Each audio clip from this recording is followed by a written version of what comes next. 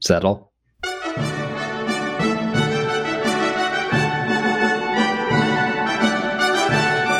Welcome back. It's episode 142 of the Hoover Institution's Law Talk podcast, coming to you as we always do from the faculty lounge of the Epstein and New School of Law, a facility only breached by protesters once, and that was a particularly surly group that just wanted more Roman law content.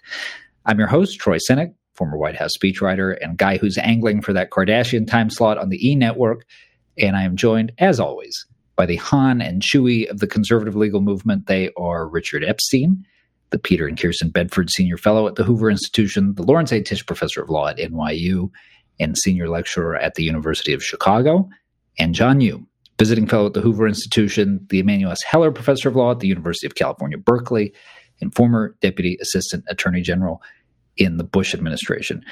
And guys, I mean, maybe you abandon the host chat in a time like this, but we don't only inform a nation, we also entertain them. And when the universe gives us content, I'm not going to turn it away, which is why before we turn to the chaos that is gripping the country, I feel duty-bound to turn to an important matter of international relations, directed, of course, at our resident foreign policy analyst, Mr. John Yoo. John, news broke over the holiday break, and you were, of course, the first person that came to mind, that McDonald's in China is testing out a new sandwich comprised of 2 Spam patties topped by crushed Oreos and mayonnaise. Now, the virtue of doing a program like this for as long as we've done it is that you really learn the contours of your colleagues' personalities, which is why I know how to phrase the resulting question. Do you regard this as the best McDonald's idea ever or the best McDonald's idea of all time? You say this to me like I didn't already know about this. Of course, I'm on top of all pork-related products and their introduction into the McDonald's menu. I've been following this closely. I actually admire them because I wish eventually the McRib sandwich would evolve into some kind of Spam-based product available widely at all the Golden Arches. The only thing I would have asked for would be to separate the Oreos from the rest of it. Can you imagine how good 2 Spam patties, mayonnaise, and a roll would be? You think the Oreos are the problem? The mind boggles. The mind boggles. I assume that the reason that it's all combined is that the Chinese are in a rush, so they want to get the dessert in at the same time as the main course. God help us. All right. Well, I tried. I just want to point out, in my fancy pantsy neighborhood in Berkeley, I went by the grocery store just a few days ago, and not only were the shelves cleared of toilet paper and Bounty and all the stuff that was gone during the summer, but every can of Spam was sold out. Every can, even in the gourmet ghetto in Berkeley, all gone. That's so real people desperation. come home when there's a time of crisis. Look, I'm going to pass on this particular question. So long as they continue to serve the chicken nuggets, I think I'll be safe at McDonald's. Good man. Well, okay. I delayed the pain as much as I could. And I obviously want to talk about what happened at the Capitol the other day. But so much has transpired since last we talked. It's a sign of how upside down the world is that things were actually happening in Washington around the holidays that I think we need to rewind the tape a little bit. So let's go back to what precipitated all this, the dispute over certifying the electoral votes that preceded everything the other day. And Richard, this is all probably terra incognita for the lay listeners. Let's just parse the claims, no matter how outlandish they may be, because they had currency with a significant swath of the country. Mm-hmm. Start with the vice president's role. The president suggested that Vice President Pence could intervene in the process of certifying the votes. Now, the Constitution does provide a role for the vice president in this process. Could it extend that far? Anything is possible in constitutional law. And so what happens is you might be able to invent a textual ambiguity on this in which the word count gives you the right to decide whether or not the ballot's are countable or not. One of the things that happens whenever you deal with questions like this is that the question of uniform practice becomes extremely important in the way in which you construe these particular provisions. And the basic theory, which goes for a very long period of time, is that you allow these things to be resolved by the way in which they've been done before, and you don't allow deviation to take place because if it's done 20 times, anybody else who wants to deviate from it is going to be accused of opportunism. Anybody who conforms with it will not. And I think that this is an extremely strong argument that custom and usage does this, and I think that it ought to apply in this case, and I think that's exactly what Pence referred to. To give you a kind of an analogy, the United States Constitution is filled with lots of holes. One of the holes, surprisingly enough, is the question of whether or not the president or the Congress gets to decide which foreign nations are to be recognized under American law and to some extent under international law. And you can't find anything strong in the text. And so what you tend to do in cases like that is you go back to the history of practice and see that the president, John will love this, tends to have a dominant role in foreign affairs, and you fill the gap by saying he's the person who's in charge of recognition. And what you then do is go through past practice to see how it was done. And that's what you ought to do in this case, and it's extremely important that Pence do it by himself rather than forcing this thing to liquidation. And Trump has always been contemptuous of practice. His entire presidency is essentially saying, you form a convention, I could break it. Sometimes these things are helpful, but on matters of constitutional order and decorum, they're not. And so I think Pence did exactly the right thing. John? I actually have a different view. I actually think Trump had a better case, but not on these facts. So if you look at the 12th Amendment, and let me turn to practice in a second, but if you just look at the text of the 12th Amendment, it says that the vice president opens the ballots in the active tense. And then it says, and then they shall be counted. Right? And the votes shall then be counted is the phrase in the 12th Amendment. It's, as you'll notice, it's in the past tense and passive tense. It doesn't say who counts them. What it doesn't do is it doesn't give a role to Congress. It just says the vice president opens the ballots in the presence of the Senate and the House. And so one thing, there's two questions here. One is who decides if there's a dispute? And this is what I mean about the facts. Suppose the facts were different. Suppose they were like in 1876. Suppose you had two sets of electoral votes coming from the same state. And this happened with several states in 1876. The vice president opens. He's the presiding officer. Which ballots does he choose? Or suppose that there's actually open, almost like civil war, disorder in these states. Or suppose, as was the case, I think, in 1876, there was widespread suppression of, say, the black vote back in 1876. Right. Is the vice president to take any note of that at all when he decides whether to open the vote? So I think actually, and actually, if you read Pence's letter carefully, he doesn't claim that all the vice president does is open the letters, essentially, and makes no judgment. He just said there's no facts here that would justify a vice president exercising. And then the second question is, why does Congress get to have a role? The 12th Amendment doesn't provide for one.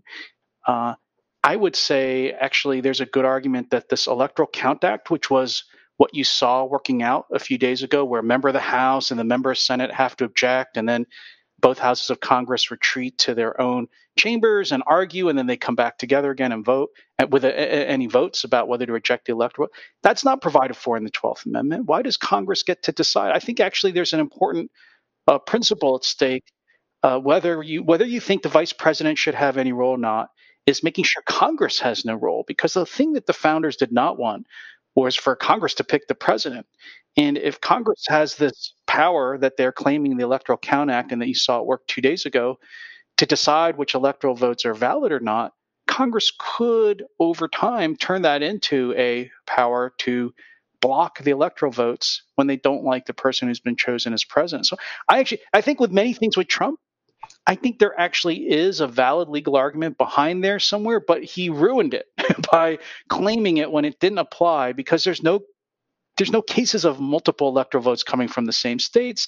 There's no different slates. There's no, uproar, unrest, different state governments at work here. So I just don't think there's any facts present that would justify this. The Electoral Count Act, we should point out, that's from the 1880s. It's actually a reaction to what happened in 1876. And Richard, to that point, I mean, there were calls from some of the objecting Republicans for Congress to set up a commission to investigate the fairness of the vote. And there was a commission impaneled once before in American history to resolve a presidential election that was the 1876 race. Well, So had this thing actually had legs, would that have been possible to create a commission here? What are the limits of what Congress could do?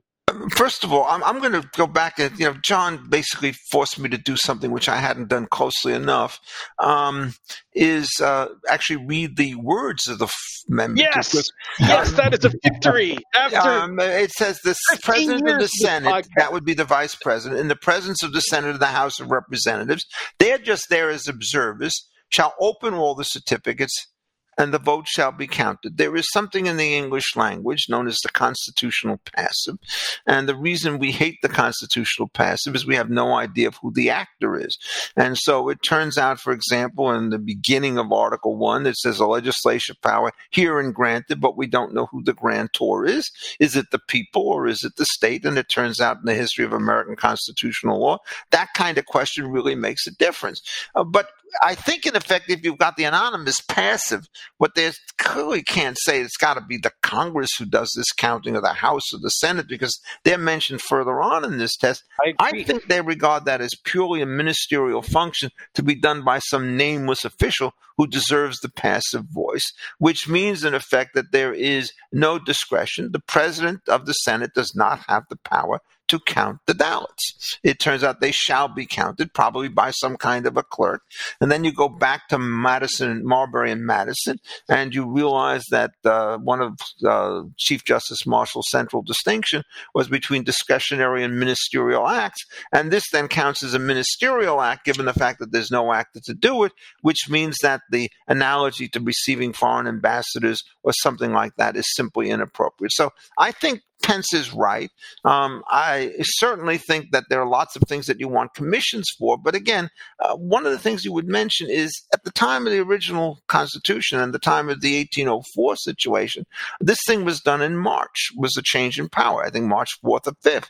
Well, at that point, you got yourself another month and a half, and you could put together a commission. The thought that you would put together a commission a few days before the actual transfer of power is simply ludicrous under the circumstances. I mean, Donald Trump doesn't know how to lose, and the old expression "being a sore loser" as a form of of criticism, certainly in his case, really starts to apply. I think Pence did exactly the right thing, and I think the count went off. And I regard the greatest risk to the succession has already been passed. And now the only question is, how does one cabin in Trump's anger over the next 12 days? Right. And that was actually where I was going to go next, because in the aftermath of this, we've got cabinet secretaries and administration officials stepping down. We've got both Democratic leaders in Congress pushing the vice president to invoke the 25th Amendment, which it sounds like he's been resistant to, talks about reigniting impeachment and potentially barring the president from holding office again. And then this morning, no less than the editorial page of the Wall Street Journal calling on the president to resign. John, I'll start with you. Are you supportive of any of those steps? No, and some of them would be worse than the immediate object of punishing Donald Trump for inciting this attack on the Capitol. First, let me say I agree with Richard. I think the hero here, the person who did exactly the right thing, is Pence, because whether it's ministerial or discretionary, it does depend on there being some doubt about the authenticity and the legitimacy of the electoral votes. And I just don't think there were any grounds to question it. And one of the beauties of the system is that our Constitution really doesn't give Congress or the sitting president any role, I think, in choosing the winner of the election. It's all dispersed to the states. So Pence saw these ballots. They're all certified by the proper authorities in the states. There's no doubt about the state governments there. Then I think Pence did the right thing. And, he might have very well sacrificed his political career if he was hoping to run with Trump's blessing someday. That's certainly not going to happen. But he did it to perform his constitutional role. The second thing is I don't think the 25th Amendment is a good idea. I think it's a terrible idea. Because I think the 25th Amendment is based on the idea that the vice president, who has to trigger the process, joined by a majority of the cabinet, decide that the president is not able to carry out the duties of the office. It's not to be used because you think the president has made a bad decision or a series of bad decisions or he has the wrong policies.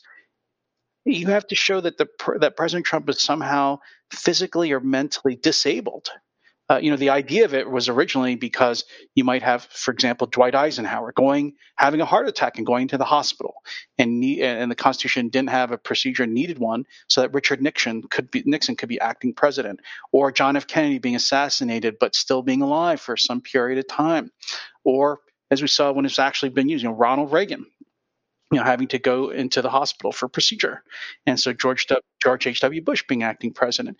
Here, I don't think we're not doctors, we're not there examining him, but I think Trump just made a series of terrible decisions, but I don't think he's certainly not physically incapable. And unless he's like seriously mentally deranged, in an obvious way for a physician to find, I don't think he meets the terms of the 25th Amendment. I actually think impeachment is the route. The only reason you're not seeing impeachment being used is that the president's only there for another 12 days 12 from days today. now. 12 days. You wouldn't be able to do it. So I actually think what might happen is the proper sanction, which would be the House could impeach President Trump. He would be the only president impeached twice in history.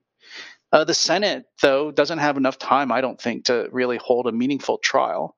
And he'll leave office with that stain on his record of having been impeached twice. There's other people who are proposing prosecuting him after he leaves office, which it is possible, right? The Constitution actually specifically, I think, contemplates the idea of prosecuting a president after she or he has left office. Then you have the interesting question about pardons and their effects, which I'm sure we'll talk about. But maybe that's also a possible solution, is whether there's I'm sure there will be some kind of investigation. The U.S. attorney, I should add, in D.C., who works for the Justice Department, which works for President Trump, has said that they will investigate President Trump for incitement, along with the people they're going to arrest who actually broke into the Capitol. Richard, look, let me just mention one thing. Lisa Murkowski became the first GOP senator to call on Trump to resign. This is about an hour ago. And so I think the resignation route may start to increase in terms of its probability. I'm not sure, but it does give at least Trump the ability to avoid impeachment in the short run. As I mentioned to you, Troy, before the show, there's sort of two impeachment provisions, and they don't quite mesh in terms of whether or not there's sanctions that can be attached to impeachment of a president if he's impeached only after he leaves office. Yes, can I set that up for a moment, Richard? Because I think that's an important point. So there was this phraseology that you saw in a lot of places as a reaction to what was going on in Capitol Hill the other day, and it was impeach, remove, bar from office. So can you explain that last part? Because we just tend to think of removal from office as the wages of a successful impeachment. So walk us through the legal mechanics of the bar from office part. Okay, well, look, what happens is there are two provisions that deal with this, and one of them is contained in Article 1, and it starts to say the president shall have the sole power to try all impeachments. And they talk about oath and affirmation and the Chief Justice. And then it says judgment in the case of impeachment shall not extend further than to the removal of office and disqualification to hold and have office. And then you could be subject to indictment after you're impeached. And remember, the president cannot have a self-pardon and impeachment place. If you then just look at the provision in the Article 2 stuff, it doesn't talk about those various kinds of subsequent complications that could start to take place. It just simply says that he shall be removed. So it says in Section 4, the president shall be removed from office on impeachment for and conviction of treason, bribery, or other high crimes and misdemeanors. It does not have that other phrase in there which talks about preventing him disqualifying from office. So which of these two things dominate? My guess is it is probably the Article 1 because it applies to all impeachments. But somebody could argue that the special case of the president has other rules that have to be enjoyed and taken into account, and that Section 4 of Article 2, in fact, deals with it. I just put this forward. I hope we never come to this. My general view about this is I think the most important thing to do is to get this incident behind us. And if there's a trial that you could have after Trump leaves office on, say, starting in January. It can go for years. It will tie up the Senate. It will tie up the politics, tie up the Justice Department. Enough is enough. It's not that he deserves any kind of mercy, but leave him to the criminal process if that's going to be there. And I think incitement of riot is certainly a very, very credible charge. And whether or not presidential immunity applies to incitement cases, well, I'll let a learned lawyer like John Yoo answer that question, because I think we've never been there before. Have we, Professor Yoo? Oh, thanks for sticking me with the easy questions. Well, I'm perfectly reasonable. Mm-hmm. John, let me ask you this. There were reports in the wake of the violence that it was Vice President Pence and not President Trump who gave the order to deploy the National Guard. The president contradicted that in his most recent remarks, but it comes from administration sources. There's also news today, Speaker Pelosi saying that she has talked to the head of the Joint Chiefs of Staff about safeguards around the president trying to access the nuclear codes. I mean, how should we think about the legal framework around this, where it feels like, I mean, if we're to take any of this literally, that the chain of command is breaking down? I was very interested. I saw those reports too, and one of my areas of academic interest is civilian control of the military. And I think that if those reports are true, that there's been a violation of the Constitution. I don't think that the vice president has the constitutional authority to order the military around. Now, if the vice president is just communicating on behalf of the president, the president gave the orders, but the vice president is is essentially the phone or the email that transmits it, just like the chief of staff could have done it instead. I think that's perfectly fine. I also don't think that the Speaker of the House or any member of Congress should be involved with trying to interfere with the chain of command. I mean, if Pelosi really thinks that the president is mentally incapable of serving as commander in chief, she said in public she doesn't want Trump launching a nuclear attack on anybody, then she should start impeachment proceedings immediately. But the impeachment is but she should be calling the chairman of the Joint Chiefs, trying to undermine this civilian control of the military. So the last thing, the last thing about this is, it's very interesting. Just there's a historic. I was trying to think of when has this ever happened before, and so I went and looked it up. And there was at the end of Watergate, people were similarly worried about Nixon's mental health, and so nobody knew it at the time, but it came out afterwards that I believe it was Al Haig, who was at that time chief of staff and also a general, I believe, still at the same time. He did not resign his position in the military. He essentially, I believe what happened is he told the Pentagon he didn't say it this way, he said not to immediately execute any orders from the president directly unless they checked with Haig too, to make sure that they were valid, which is kind of close to what Pence has done here, perhaps, is that Pence, maybe they said to the military, double check with us before you carry out an order. We'll go back to Trump and make sure he really wants to do it, and then he's stayed. But I still think any interference beyond that is a dangerous attack, even though it's on the civilian control of the military. Even though it is, the facts of Trump cause people to consider these things. I think it damages the principle in the longer run. Oh, well, I disagree with that, at least in part. First of all, if the issue is civilian control, that is not sacrificed. If the power informally devolves itself upon Pence as opposed to on the president, it's still a form of civilian control. And secondly, I think it's utterly improbable that Pence is acting as a missionary or a spokesman for the president. My guess is, given the vengeful nature of Donald Trump, that basically Pence is persona non grata. I think it's more likely, if anything happened, if the two of them met afterwards, that Trump took it within his power to say, I can fire the vice president of the United States, even though it's an independent office, as we well know. And so I don't think that there's any kind of conduit or go-between, a liaison function that's starting to take place. And the third point I would make is this is a situation in which dire necessity starts to exist. The instability that we had with respect to Nixon was not broadcast in the kind of virulent attacks that he made on all sorts of other people. And there is a kind of a rule that exists, I think, even in constitutional law, that abject emergencies often lead to the smallest deviation in constitutional order that is necessary to avert that particular kind of crisis. That goes back. You began, of course, with Roman law, Troy, rightly so, as it turns out. But the basic Roman law principle has always been that necessity suspends the standard rules of property and the standard rules of institutional offices. Figuring out what is a necessity is something which has to be construed very narrowly, but I can't think of a definition that has any meaning that doesn't start to say that Donald Trump is going to be part of that situation. Now, one of the things that might happen is, will Trump say anything further about Pence, or will Pence say anything further about Trump? I think what I would hope that the president would do if he's not going to resign is to say that I want everybody to understand that when it comes to the dealing with the military, I do delegate the vice president as my agent. But I think that's beyond possibility. But generally speaking, again, under Roman law principles, you'd rather have a voluntary transfer of power within the executive branch than a coercive one. But I think Trump is simply beyond all of this. I think he hates everybody so much that it is not possible for him to do anything other than to break a television set when he starts to see the adverse stuff coming against him.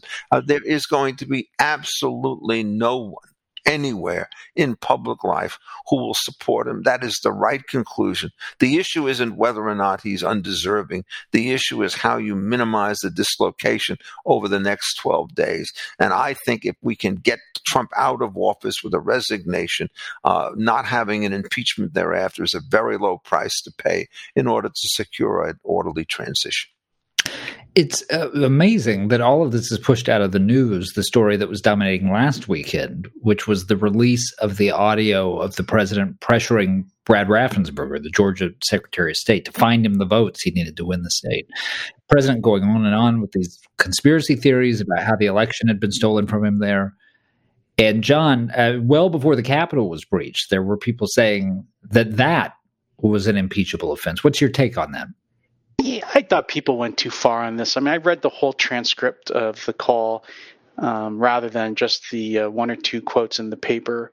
It was certainly inappropriate, and it was actually kind of sad because there's nothing Trump can actually do about a state certifying the electoral votes. That's sort of the point I was trying to make earlier, that the electoral college system, what's beauty is that it really is the states that run the system that picks a president. But, these claims that Trump was engaged in violations of federal law by trying to conspire, I guess, with state officials or others to invent votes or to suppress other votes. I mean, I didn't see that in the call. I mean, most of the call is Trump kind of acting more like a candidate who's complaining and trying to say, well, did you think of this? Did you look at that?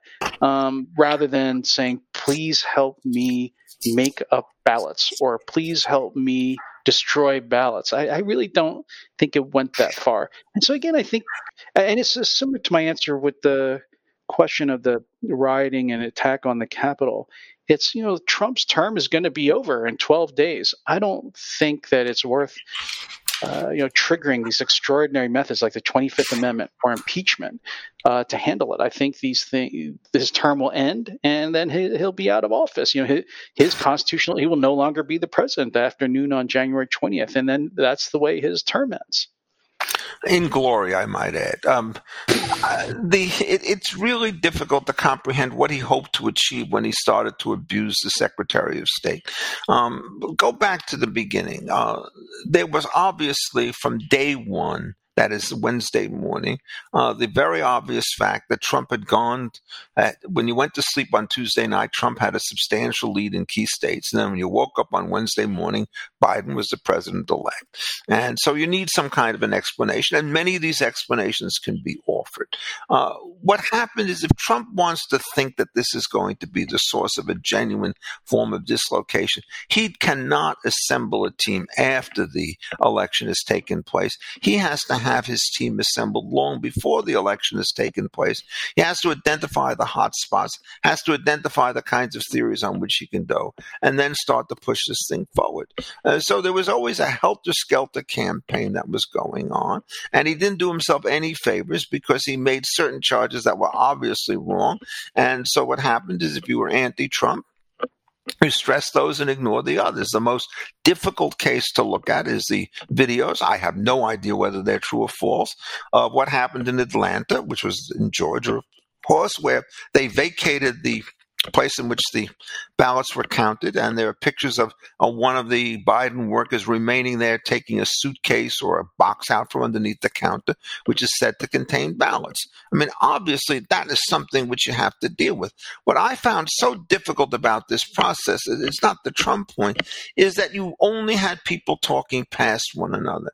What I would have loved to have seen was some public debate between a Trump supporter and a Trump opponent in which they put these various allegations forward and try to explain them. Now, the reason that this is so difficult is that traditional patterns were extremely unreliable because given the huge increase in the number of mail ballots that had taken place and the rather uncertain rules by which these particular ballots would be counted, it's quite possible that you could have huge runs of very, very large number of Biden votes coming in after Trump is ahead, because what you did is you found a whole cache of these things, downloaded them into the system all at once, and so a Trump lead would vanish. And if that's the case, then there's absolutely nothing wrong with what has gone on. But I find that this is very, very uneasy because I don't think the right procedures were followed by anybody. We know that, close to 40% of Republican voters actually think that there was something acopacetic, something wrong with this. The other thing we don't know is how much of a difference did it make in the outcome in particular states, particular counties, and so forth. It's very, very hard to tell. But the point of this is once you have gone through all of this, even if the procedures are defective, they are certainly not corrupt. And the principle of res judicata applies. And that's part of this tradition that Pence was trying to respect. And one of the things about Donald Trump is he never takes no for an answer, no matter whom it comes from. And it led to his undoing. Tragically. This is funny. I'm less skeptical about the validity of the vote than Richard is. And have had a lot of arguments with friends. I actually had to appear at a town hall meeting for a moderate Republican member of Congress because he was getting attacked so much by his constituents over this stuff that he asked me to show up on Zoom. He needed a right-wing radical. So he asked me to go through, and I went through all of these claims of the videos and the statistical anomalies and so on and so forth. And I don't want to bore everybody with this, but one thing that, because it goes to the call. If you go back and look at the transcript of the call between Trump and the Secretary of State closely, it actually is a little reassuring because the Secretary of State actually discusses a lot of these cases that people bring forward because Trump does raise them. And one thing people may not have noticed, I didn't see any media pick up on this, is that he several times, the Secretary of State several times said that the FBI had actually shown up and conducted forensic and in-person investigations and questioned election workers in a lot of these cases of fraud, like with the videos and the files, and the FBI, which has every incentive, and these Republican office holders in Georgia and Arizona, places have every incentive to uncover any kind of wrongdoing. They actually found that the rules had been followed and there had been no election fraud or vote fraud. I actually came away after reading that conversation much more reassured that investigators had tracked these all down. I think that's actually wonderful news. I mean, my point about all of this is, to some extent, given the fact that Trump goes into a tirade, given this stuff is out there, I would not rather that this thing be disclosed in these private conversations. I don't know what Raffensperger did in terms of making this public and so forth. But I think, in effect, that given the extraordinary onslaught that came, a public statement about what the evidence was and how these charges were to be handled would have been very appropriate. The one thing I do not like to see is a blanket denial of fraud when there's specific charges of fraud. And so this may just be a matter of publication and legitimacy. And I certainly hope, John, that you were absolutely right on the merits. But, Richard, as you know, like the Justice Department, when they investigate somebody or something and they don't find any charges there, the general rule is you shouldn't say something. But I agree with you. In this case, it might not be a bad idea for the Justice Department to waive that rule and say, we looked at 500 cases and we did this. And but I think that's what Barr was trying to do when he said we uncovered no evidence of voter fraud. For people who are curious about this question, there is a good resource on this. It doesn't get to the FBI investigations, but it gets to the court cases, which is that Liz Cheney's office put out an annotated review, basically, of all of these cases, and it runs to, I don't know how many pages it runs to. It's at least a dozen, probably. But that is probably thus far, and shame on the media for not having done this, but that is probably the best one-stop shopping if you want to review this. Yeah, the problem is that when you look at these cases, I've been following the complaints and the decisions. A lot of them are procedurally. I mean, it's just a lot of bad lawyering went on, that they're not brought properly. Right. A lot of the cases, the courts don't reach the evidence. So this is the problem. And I faced this at this interesting town hall, is that people are essentially saying, prove to me that nothing illegal ever happened throughout the country in every electoral, right? Like, that's not the right question, John. Yeah, that's what they're essentially asking. Prove to me you don't beat your spouse ever, right? Like, it's how do you disprove something like that? So a lot of these claims come up on the internet. They're viral. You don't know where these videos come from. People just make crazy allegations which are not true. How do you disprove things which are just completely made up? Right? That's what's and you are right. Look, one of the rules, as we go back to civil procedure, is that you always make allegations of fraud. American or Roman? This is American civil procedure, although the Roman rules were actually very similar. Oh, no. Look what you did, John. John, I mean, we can go back to the rules on the acceptio doli and so forth later on. Yes, we can. The basic principle is that if you want to make allegations of fraud, it's such a serious charge, you must make it specifically. And when it's made specifically, you cannot accept a general denial.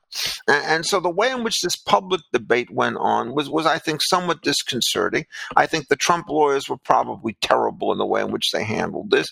If one of the interesting things which supports what you said, John, is nobody that I have seen when they read any of these decisions, including many by Trump judges, said, hey, this really is full of holes. The basic judiciary seems to be fine. So all of the attacks that have to be made would have to be made on the interior administrative processes before you get to court. And they just didn't do it. But the point of this is, once you get to the point of Pence, this is over. And I think it was over once you got to the point where Raffensperger said, I've done all of this stuff and I've thought about it. Maybe he could have handled the publicity greater, but Trump is just an abusive personality.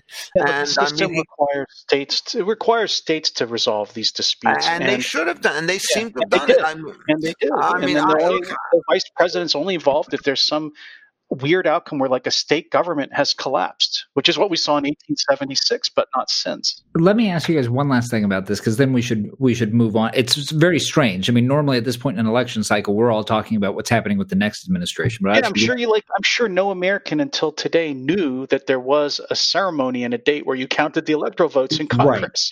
Right. And sort of to this point, that includes me. To this point, I mean, really? See, I've been counting down the days for this date. The last thing that I'll ask you guys on this, and Richard, I'll start with you. There have been suggestions recently that President Trump's behavior has exposed some institutional weaknesses that need to be remedied. So we're hearing again rumors that the president may pardon himself, members of his family, members of his administration. Some people have suggested that the pardon power needs to be hemmed in. There have also been some suggestions that the transition period between administrations should be narrowed from the 2.5 months that it currently takes, which, of course, we've done before in the past. As you mentioned earlier, it used to go through March, partially just because of logistical concerns. Yes. So any merit to those arguments, or is it a mistake to extrapolate from the peculiar characteristics of Donald Trump, this edge case, to these more enduring structural questions? This goes back to the point about custom uses in practice. If a practice has worked 98% of the time and breaks down with a once-in-a-lifetime or multiple lifetimes president like Donald Trump, you don't make major institutional changes, particularly if the system, however awkward it is, has been able to hold up. Look, there are going to be abuse of the pardon powers. They started very early on in these cases. Bill Clinton did similar kinds of things about this. There was a real scandal in the Obama administration, a lot of uneasiness about the way in which he handled the pardon cases, although they never had to do with individuals in quite the same fashion. The alternative arrangements aren't very good either in many cases.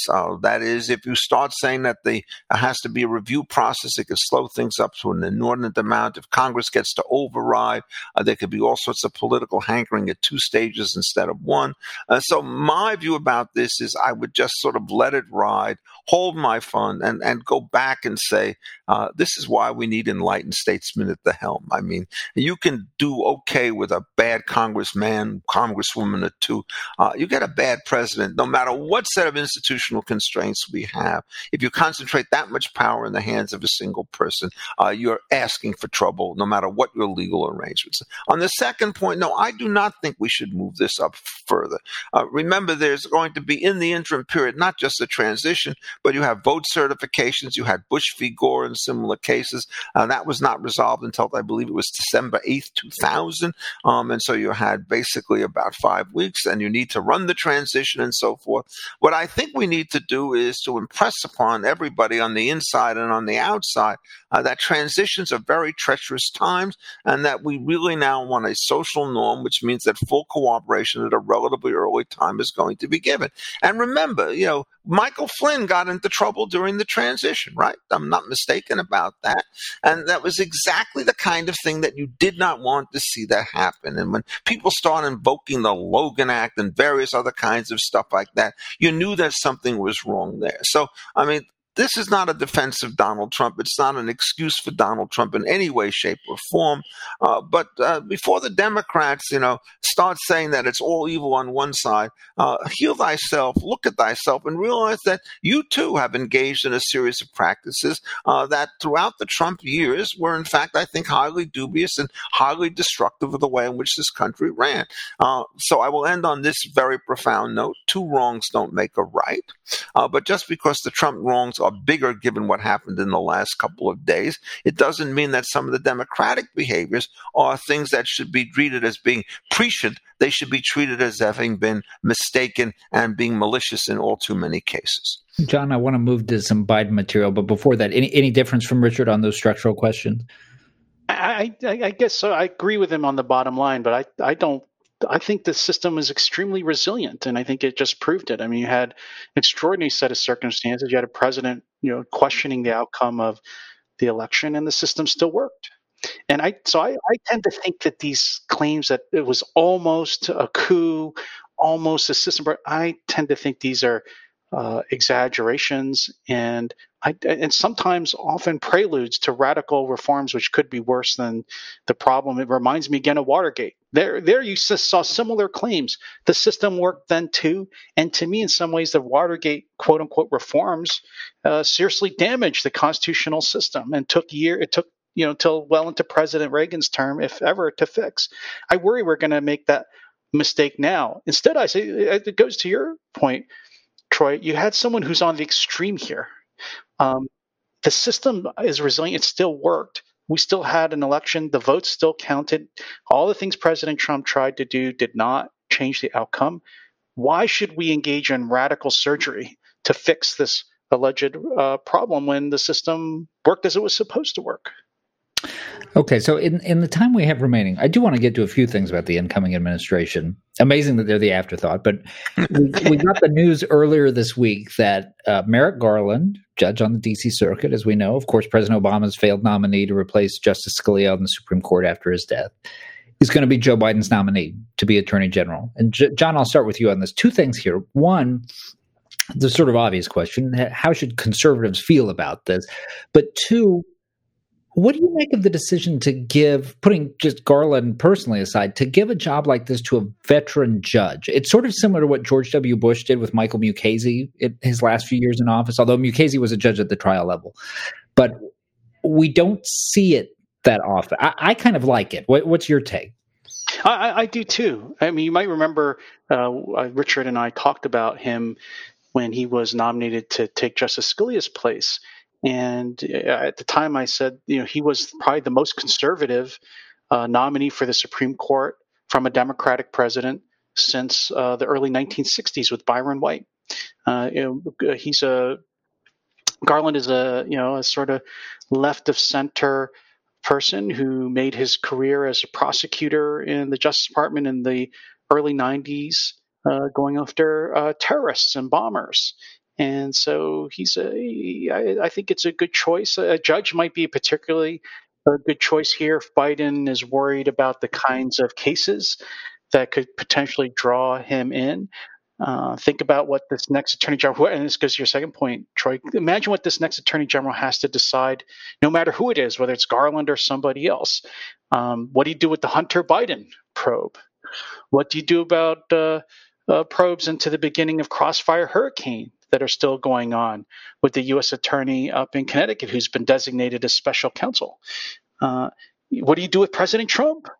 What do you do with all the things that have been going on this week, not just this week, but also with the elections? Are you going to have any prosecutions arise out of there? So it might be actually in Biden's best interest for there to be a fellow, a man or woman who's attorney general, who's not going to be so ideologically wedded to either side, and who Biden can say, look, I wash my hands of it. I'm letting this guy do it. It's not up to me.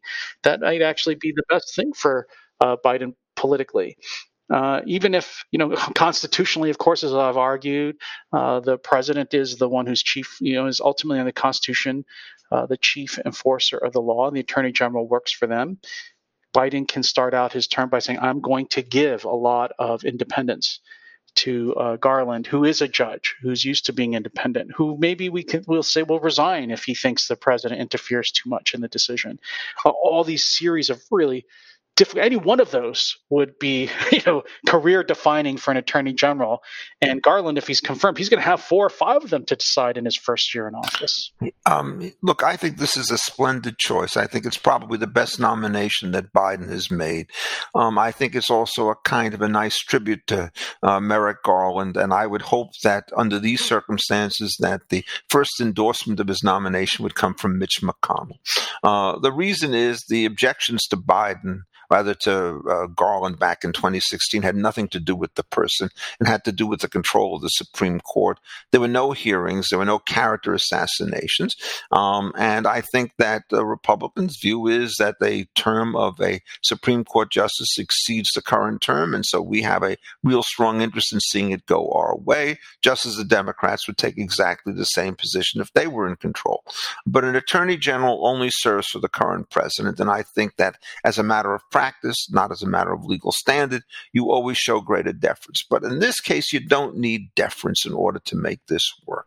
Why don't you need deference? Because this is obviously an astoundingly well-qualified human being, and I think everybody should believe that somebody like him is handling it.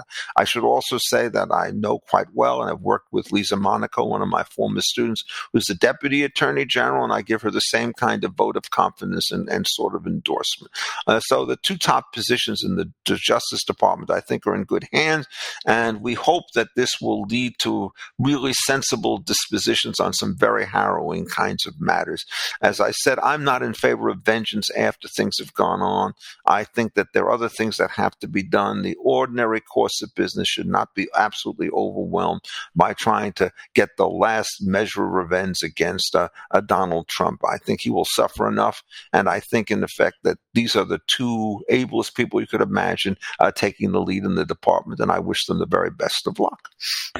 A few months ago, we had a lost show, The Machine Aided, and on that show, we discussed the prospect of statehood for Puerto Rico and Washington, D.C., which is something that Republicans are nervous about again now that Democrats are going to have majorities in both houses of Congress, slim as it may be in the Senate.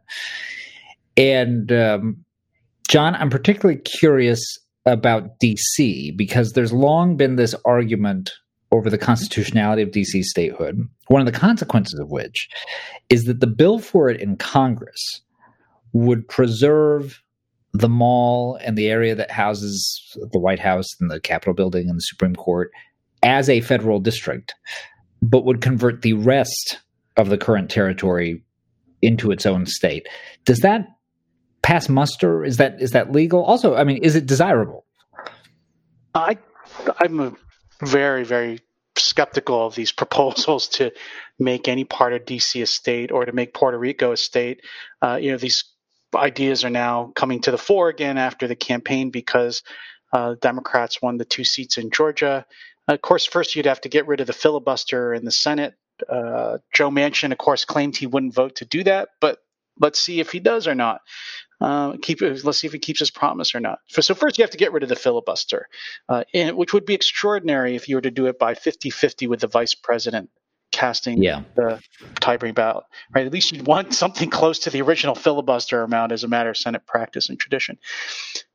This is a obvious effort to get around the creation of the District of Columbia in the Constitution, which does not talk about and contemplate the idea that this federal district could ever become a state. And there are good reasons for that, because you wouldn't want the authorities of a state controlling the territory where the capital rests. I mean, you'd always want that to be under federal control. I mean, the founders created it for that purpose.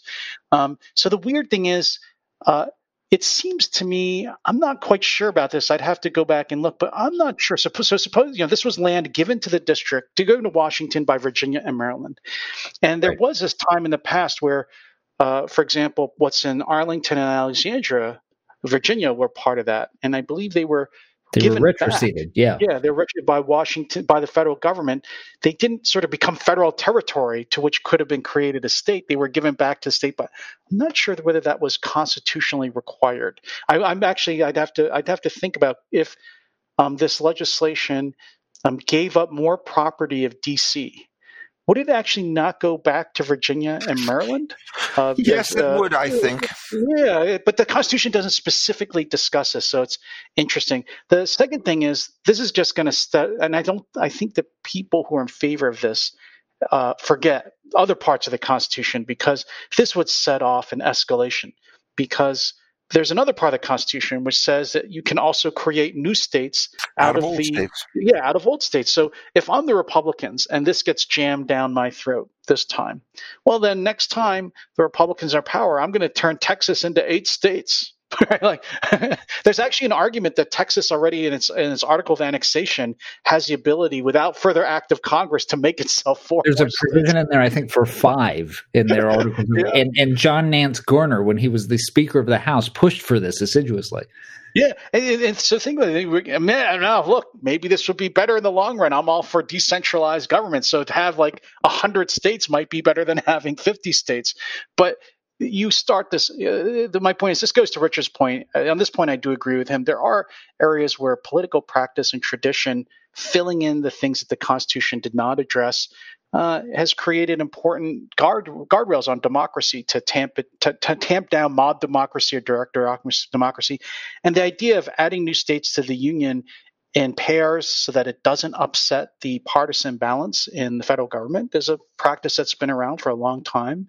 And I think it's been a valuable one, and to sort of ram down D.C. and Puerto Rico too as states without any balancing out states would be. I think that would start off an escalatory spiral that would be unhealthy for our democracy. Unhealthy is the word, I think.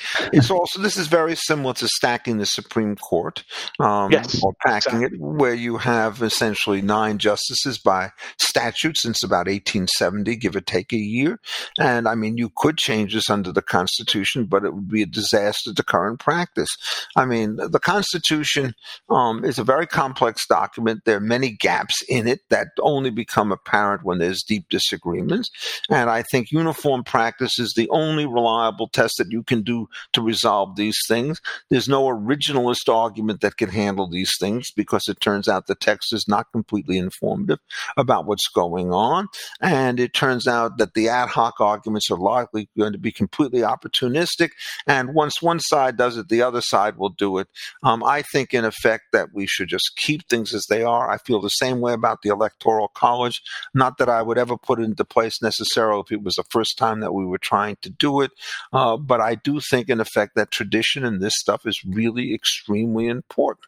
So I am just all against this. And of course, what makes this really dangerous is that every state gets 2 senators regardless. And so what happens is the proliferation of states will necessarily improve the power of those people who start to create them. So maybe we should create 2 states out of Wyoming, right? So we could do exactly the same thing. This is basically playing with fire. The Democrats ought not to do it. And this is one of the consequences that you get when the hatred becomes so intense and so personal that people start to think about these in individual terms when they should start thinking about these things in institutional terms. Many of the Democrats have said, quite rightly in my view, that the danger that you see with Donald Trump is he's not a respecter of institutional protocols, practices, comedy, and the like, and that what he's done is he's upset all of these traditional arrangements. All of that is true in many ways. The last thing you want to do is to see the Democrats imitate the worst features of Donald Trump in an effort to exact some kind of resentment against him. I would hope that the popular sentiment would be strongly against that. I think that it is. I mean, let us not forget that notwithstanding the way in which these votes have come out, certainly if you put aside the Georgia election on the Senate, which is there, everybody made predictions that this was going to be far more liberal than it was. I think there was one poll which announced that there were 26 swing seats in the House of Representatives. And when the dust settled, every one of those particular swing seats went Republican. And I think the Democrats should be aware of that. And I also think that this may help is that the current crop of Democrats is likely to be a bit more conservative, not only smaller in number of the House, and probably a tad bit more conservative and maybe even in the Senate. Biden has both instincts about it, but the correct thing under these circumstances is not to push this thing forward. And Miss Pelosi could be every bit as destructive of Donald Trump if she thinks that the reform agenda that she wants to put forward is something which is designed to upset settled practices about how we do various kinds of things in the United States for 150 or for 200 years. Probably worth noting to that point, Richard, that a couple of these Democrats who have been elected to the Senate this time around, both Raphael Warnock in Georgia and Mark Kelly in Arizona, won special elections. So even if they are true blue progressives in their heart of hearts, they got to run for re-election again in 2 years. All right. So we don't have much time left, but a couple things I want to get you to, and then we'll close up shop. There is already talk now, since Democrats have a Senate majority, that we are going to see the retirement of Justice Breyer sometime soon. Justice Breyer is 82. He's been on the court for 26 years. The thinking is it probably happens this year so that they keep it away from the midterms and capitalize on those really, really narrow margins in the Senate. The woman who everyone is talking about as the most likely candidate for the seat is Leandra Kruger, who's on the California Supreme Court. Biden has said he wanted to put the first black woman on the court. She fits that bill. She's only 44, a clerk for Justice Stevens, was in the Obama Justice Department. I open this to either of you, but John, I'll start with you. Thoughts on a potential retirement for Justice Breyer or Leandra Kruger, to the extent that you know anything about her? I've seen already the discussions in the liberal media and blogs about Justice Breyer retiring, and I think this comes from they're not wanting to repeat what happened with Justice Ginsburg. Of course, Justice Ginsburg, had plenty of time to retire during the Obama years, especially Obama's second term, and she chose not to, and then Donald Trump ended up filling the seat. So you've seen these left-wing lawyers and academics and journalists making this argument that Breyer should try to retire, especially this first year, while the Democrats have a majority in the Senate thanks to Vice President Harris's tie-breaking vote, and they might lose the Senate in 2 years. So they don't want to leave anything to chance. Justice Breyer has been there since the first Clinton term. 1993 or so. 95 maybe. I think maybe Ginsburg I think was 93. Yeah, he was a year later, I think. Yeah. And he, by the way, famously, he didn't get that the Ginsburg seat first because he had I believe the story was that he had come to his White House interview after having been in a bicycle accident in Harvard Square. Serves him right for riding a bicycle in Cambridge, Massachusetts in the middle of the winter. But he was so out of sorts, apparently, he did very badly in his interview. But the second time around was a charm. I totally, as a matter of politics, it makes complete sense to me that Justice Breyer consider retiring now. Why leave things to chance?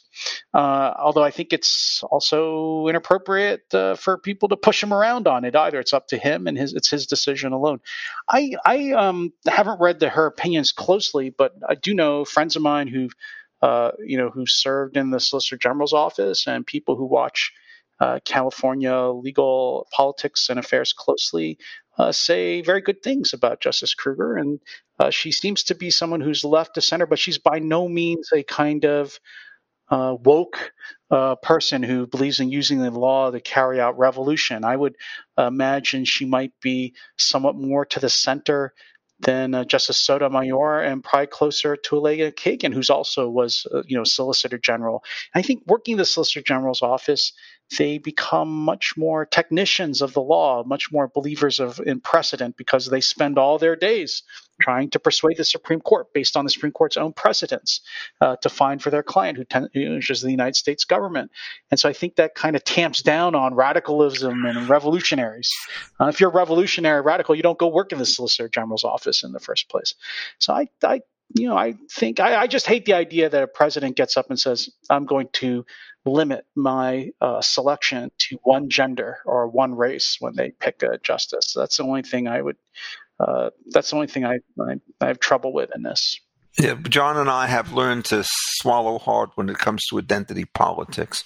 I do not know anything about this woman.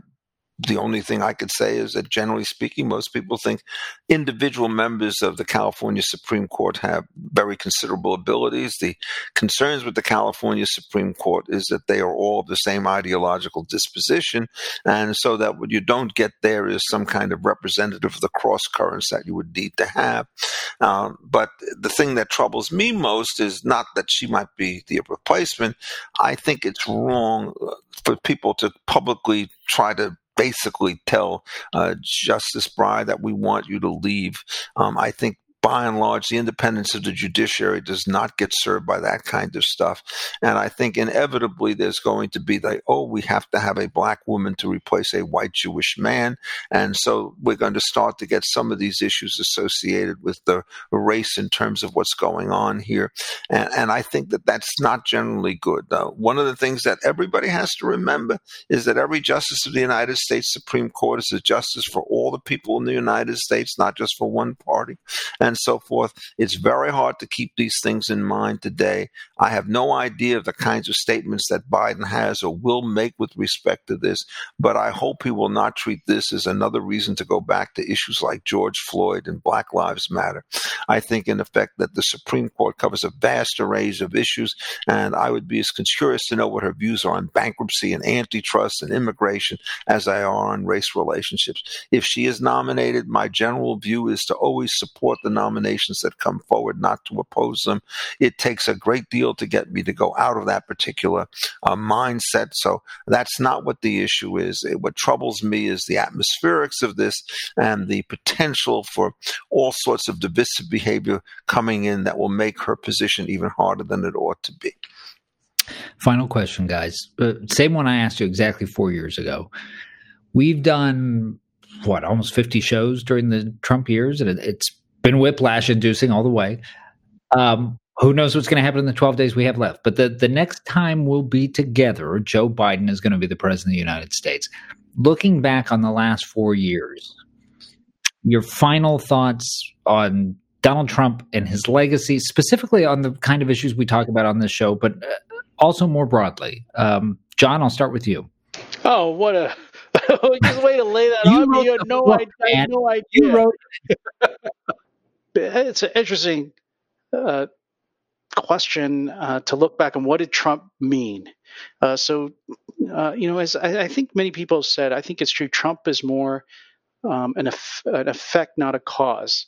I mean, he did reflect, or he gave vent to the anger and discontent that a large portion of our population have about the way our politics and economy were working. And even though he is leaving the scene in this, disgraceful way, he has, I think, permanently changed our politics.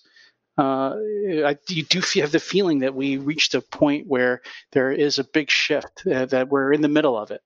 And so I think his effect on the presidency and on the Constitution and on the law is similar to the way other presidents in times of these kinds of transitions have affected those things. So think about Ronald Reagan, think about FDR, Lincoln, Jackson. These are all presidents who also came to power and were part of a change because the people wanted a different kind of system. And so in all those situations, as with Trump, presidents ended up in some ways going back to the basic roots of their power. I think President Trump did that in many ways, whether it was the meaning of the commander-in-chief power, the meaning of being in charge of law enforcement, the control over appointments. I mean, in some ways, and this is at times it's good, at times it's bad, as Richard is pointing out in this call. He's sort of stripped away the practice, sort of like a varnish on the Constitution. The practices and customs have been built on top of the Constitution, and sometimes he's forced us to return back to the original language. And sometimes that's very different than the practices and the customs that have grown up over time. And that happens periodically in our history. I think that's what I would say about Trump in the end, is that because he represented this extreme discontent and anger, it caused him and caused our system to re-examine and in many ways disrupt a lot of these practices.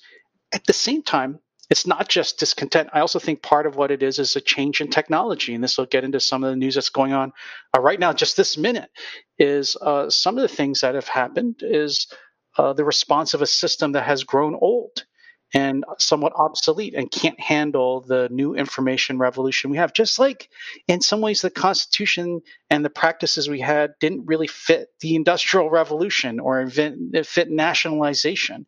And it wasn't until the New Deal that the system restructured in order to adapt it. And I would say right now we have a government and a system that does not fit well for regulation of the new information revolution. So just to take, for example, so we just saw there's this news coming across the wire now that Twitter has now permanently banned Donald Trump. Now, this doesn't fit under the old system of the, sort of regulating the national industrial economy, where we have a strict distinction between public and private, where the First Amendment and free speech only applies to the government, and private actors are free to do what they want. They're free to discriminate as they like. They don't have to let people onto their property or use their property gifts to engage in speech they disagree with.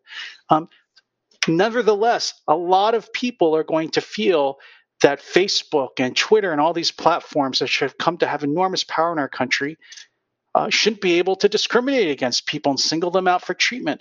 And so it just reminds me, here's an example. Richard's going to go wild on this because this is his law, the horse, Roman law stuff. But, in the beginning, when railroads first appeared, right, or telegraphs networks started to appear, they're privately owned too. Could railroads have said, no, I don't have to let anybody onto the railroad that I don't feel like. I don't have to let someone use my telegraph network that I don't feel like. And under the constitutional law of the beginnings of that revolution, they would have been perfectly correct because you don't have to let anyone use your system that you don't feel like, right? No. Because it's privately owned. It's your system. But the law changed. Yeah, that's right, Richard. The law changed, and now you can't discriminate as common carriers. I don't know why common carriers are constitutional, but that's the way the law switched to. You can't discriminate against people when they use your private property in these areas. I think we're going to have to reach some kind of accommodation for that with Twitter, Facebook, and Google, et cetera. But it's going to cause us to have to change how we understand constitutional law and the distinction between public and private, because I don't think that our system will tolerate allowing Twitter, Facebook, any of these networks for specifically singling out people or ideas and punishing them or ejecting them in some way or discriminating against them. Well, let me comment, first of all, on the history. There is no Roman law developing common carriers because we didn't have the mechanism, but the rules with respect to common carriers and the non-discrimination principle date back to Sir Matthew Hale in the 1670s and 80s when he wrote a book Already called... I'm suspicious. No, they got it exactly right. He understood the problem about natural monopoly and the non-discrimination rules. And in a case called Alnut and Inglis around 1810, this was incorporated into English law, and then it was taken over, including the famous phrase virtual monopoly, into the United States law in 1876 in the first of the rate regulation cases called Munn v. Illinois. So the tradition of having essentially a non-discrimination rule with respect to a monopoly goes back well over 300 years. The difficulty is, do you apply this to non-monopoly institutions? And what does that even mean? And so I actually gave this as a final examination question, and my students completely split down the middle. So I'm taking the private line. You mean they all got it wrong? No. It turns out this is an old debate. If you go back and you start looking at the civil rights cases having to do with the railroads, Justice Harlan in his dissent, and he was a libertarian, said these are quasi-state institutions, and so they're subject to a kind of a non-discrimination kind of principle.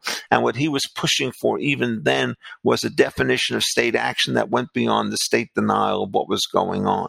And so this debate is certainly going to take place. As ever, you would hope that people would hold their tongues a little bit on this and not push it as hard as they've done. But what makes it so difficult is that you cannot be effective in running a platform on the one hand if you have strong political visions on the other. And so it turns out that the American situation of the FANGs and so forth are all in the hands of more or less people to the left of center. I would exclude, because I don't know what's going on, Microsoft from that, but certainly if it's Tim Cook or Zuckerberg and so forth, or Bezos, they're all far to the left. They contribute to the Democratic Party, which creates further anxiety on this point. My own view about Trump is this has been a very painful experience for somebody like myself. I agree with not all of his decisions. The famous phrase that I use, which I hope will now make it into the English language, is that when you think about his policies, it's Trump a la carte. And I think that the things that he did wrong are wrong, independent of his bad behavior towards the end. And that includes, I think, his somewhat hostile attitude with respect to free trade and his rather cavalier treatment of many of the immigration issues. But I think his impulses towards deregulation in the domestic economy have done exactly what one would hope they have done by freeing things up. It improves the position not only of those at the top, but those at the bottom. And in fact, on this particular issue, his record is better than is Obama's. More of the wealth increase under Obama went to the top 1% than went under Trump. If you look at the employment numbers for children, that is people under 21 and so forth, minority members, older folks and so forth, a freer labor market means higher participation and higher wages. And one of the reasons I'm so troubled about the Biden presidency is every time he uses the word worker, he puts the word union in front of it, and he is basically backing an obsolete set of industrial monopoly kinds of arrangements, which are completely inapposite for the current kind of age, where a fluidity in employment is what is the essence, not working for 40 years for Ford Motor Company and getting your PIN when you retire, having been a union member throughout it. So I think, in effect, that the arguments that will be made that since Trump is a venial human being, and he certainly has many, many incurable defects, all of his policies were wrong. That's not the case. And as somebody who's constantly tried to, walk that delicate line, the great embarrassment of Trump is you have to defend something, and everybody says, but, hey, you believe something that Donald Trump believes, as though it's a reputation of the argument. So I think the most important thing in terms of what's going forward is that people like myself, where we think that the progressive impulses of the Biden administration will go astray, should be part of the loyal opposition, should be able to attack him, and should not be met with the argument, well, you're just saying what Donald Trump said. I said it before him, and God willing, I will be able to say it after he is out of office. The news that Donald Trump is being kept off of Twitter reminds me of the best thing that Barack Obama ever said, which was years and years ago, he was giving a speech that was essentially a roast of Rahm Emanuel. And he told a true story where he said, I think many of you are aware that Rahm, when he was young, was working at a deli and had an accident with a meat slicing machine. And as a result, he lost part of his middle finger. And as a result of that, it rendered him practically mute. All right, gentlemen. Well, I mean, Barack Obama, that is itself a very different and enigmatic story. Yes, which we're past, and now we're going to be past Donald Trump, and it's on to a new administration, and on, by the way, to the show's 10-year anniversary. That'll be our next episode. We've got something special in the works. Thanks, as ever, to the two of you, to our producer, Scott Emmergut, and to all of you who tune in and have been tuning in for the last 10 years. Remember to rate the show on iTunes or wherever you get your podcasts. We'll be back with you soon. Until then, the Faculty Lounge is officially closed.